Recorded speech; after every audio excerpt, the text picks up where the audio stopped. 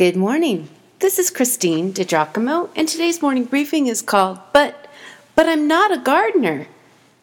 I'm just not a gardener, so we have to make it simple, I said to my new neighbors who came to help us design and plant a large front yard in Northern California. See, we had bought an old home in foreclosure, and the yard was nothing but rocks and weeds, and there was so much work to be done. Though I think it was about 22 years ago, I remember like yesterday thinking, now I will be happy to water occasionally, but I can't imagine much more than that. I don't like getting dirt under my fingernails. I know, I'm such a girl. But then I planted a rose bush. And then a rose grew, and I was captivated by the beauty and the scent.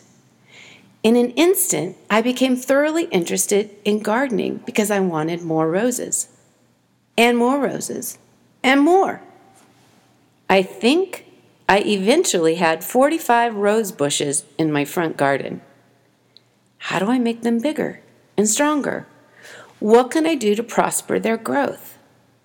To get at those answers meant learning about soil and what I could do to improve it. Crazy transformation in this girl, eh? Ah, yes, quite so. You see, not too many people plant things they care about, whether roses, tomatoes, or herbs, and then leave them to chance or to the elements with no thought. In the last briefing, Look Up, I discussed how we ought to tend our hearts like we tend gardens we love, tidying up debris, shoring up weak points, and feeding them the right things. Moving to Southern California, I ran into awful soil. In order for much of anything of value to grow, the soil need be amended and fertilized regularly. What's the difference between the two, amendment and fertilizer, you ask? Well, that answer is key, and it pertains to you and me. Soil amendment makes the soil healthier for sure, but fertilizer is food for the plant and makes it grow stronger and healthier. Note to self, a garden seedling could break ground, live, and die without flourishing. Is it possible a heart, yea, even a soul, could live and die without ever flourishing? Of course, it is.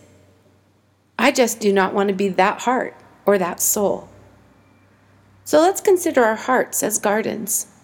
Since we want to grow a healthy outcome, a heart and soul that is growing and prospering in the things of God, what might we add? I've been thinking a lot about that, and my answer may surprise you. In the last couple weeks, I've participated in weekend worship services on both coasts of the United States and 2 places in between. Please check in for a few minutes here with me. The fertilizer for the heart who is seeking after God is the place where the community of God comes to worship Him. If I've been on 2 coasts and a state in between, it means I've been away from home, right? The funny thing is, when I was younger, I thought, hey, we're on vacation. Guess we won't be going to church. Great. But now, I love the opportunities when I'm away from home to go to other churches, participate in worship with other communities of believers, because the experience grows me and blesses me. I pick up new thoughts, different songs, and yet, for me to worship God with other people while anonymous is so wonderful. Now, is going to church required to be a Christian? Of course not. But when we choose to follow Jesus, we're born into a family of God. It follows then that true believers will truly love to be with other fellow followers, family members. Oh, it so does. The writer of Hebrews said, "Do not forsake the assembling of yourselves together."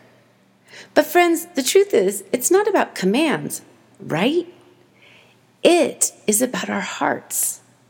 If we truly have hearts that beat with the pulse of Jesus, we will want to be with like-hearted others in our family. in His family. If we truly want to flourish, worshiping and doing life with fellow believers is irreplaceable. Last night at 5 p.m., I had the privilege of joining together with a group of people in Flagstaff who call their gathering the Commons. I was told the median age is 25. One of the really great things about the folks, they meet at the local historic Catholic church. Actually, I've included a picture here because the juxtaposition of their screen that says the Commons on it against this beautiful painted wall, some of it with figures as well, it's just amazing. It's so beautiful inside.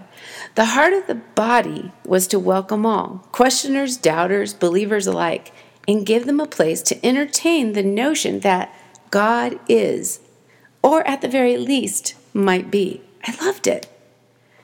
Really want to grow the garden of your heart? Do not neglect the gathering of yourself together to sing, to pray, to study, to meditate, to learn, and worship. Friend, if you truly want to grow, you must open your heart and come together with others who are coming together to take the risk of opening themselves up to God. For this is not just amendment, but the best fertilizer ever. If you do not gather with a community of believers, it's my fondest desire that you really would consider finding one and gathering with them.